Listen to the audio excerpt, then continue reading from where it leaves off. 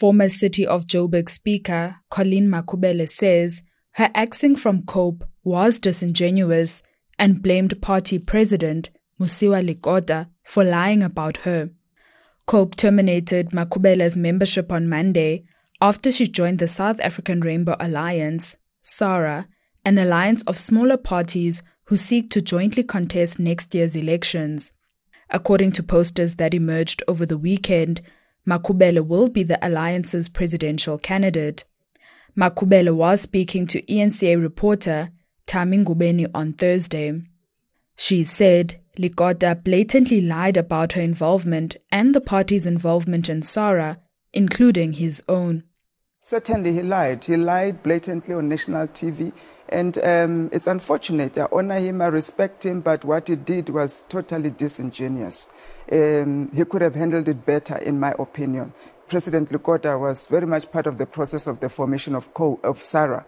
And he was driving the interaction with various presidents, recruiting them to come and join SARA, be part of what we're doing. Even last week, Wednesday, we're together recruiting Pastor Mukuba's church to come and be part of it. So he knew exactly what we're doing. And presidents were given an opportunity in September to go and consult with their structures and come back and give a go-ahead to now formally register SARA and to go ahead with a campaign of register to vote, the posters that you see, everything. President Lekota came back and gave the go-ahead. It's on footage, it's on everything. Makhubele said her ousting has to do with the country not being ready for female leadership.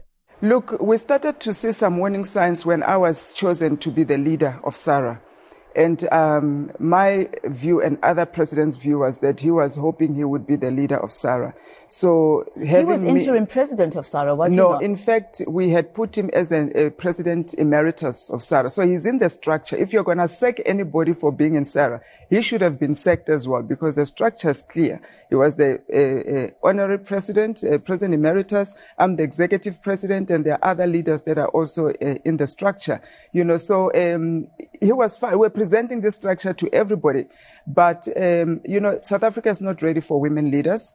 And you witnessed 4 men 3 days ago sitting at the birth canal of SARA, wanting to kill SARA for no reason, because this child looks like a girl. You know, if it was a boy on the poster of SARA, I don't think COPE would have walked out. But because it's Colleen, it's a female, and there's a reason we don't have female leaders. There's a reason BRICS was here, 46 male presidents, none of them were female. When are we going to be ready for a woman, for a girl to be in a leadership position in this nation? Reporting 4 Times Live, I am Demi Buzo.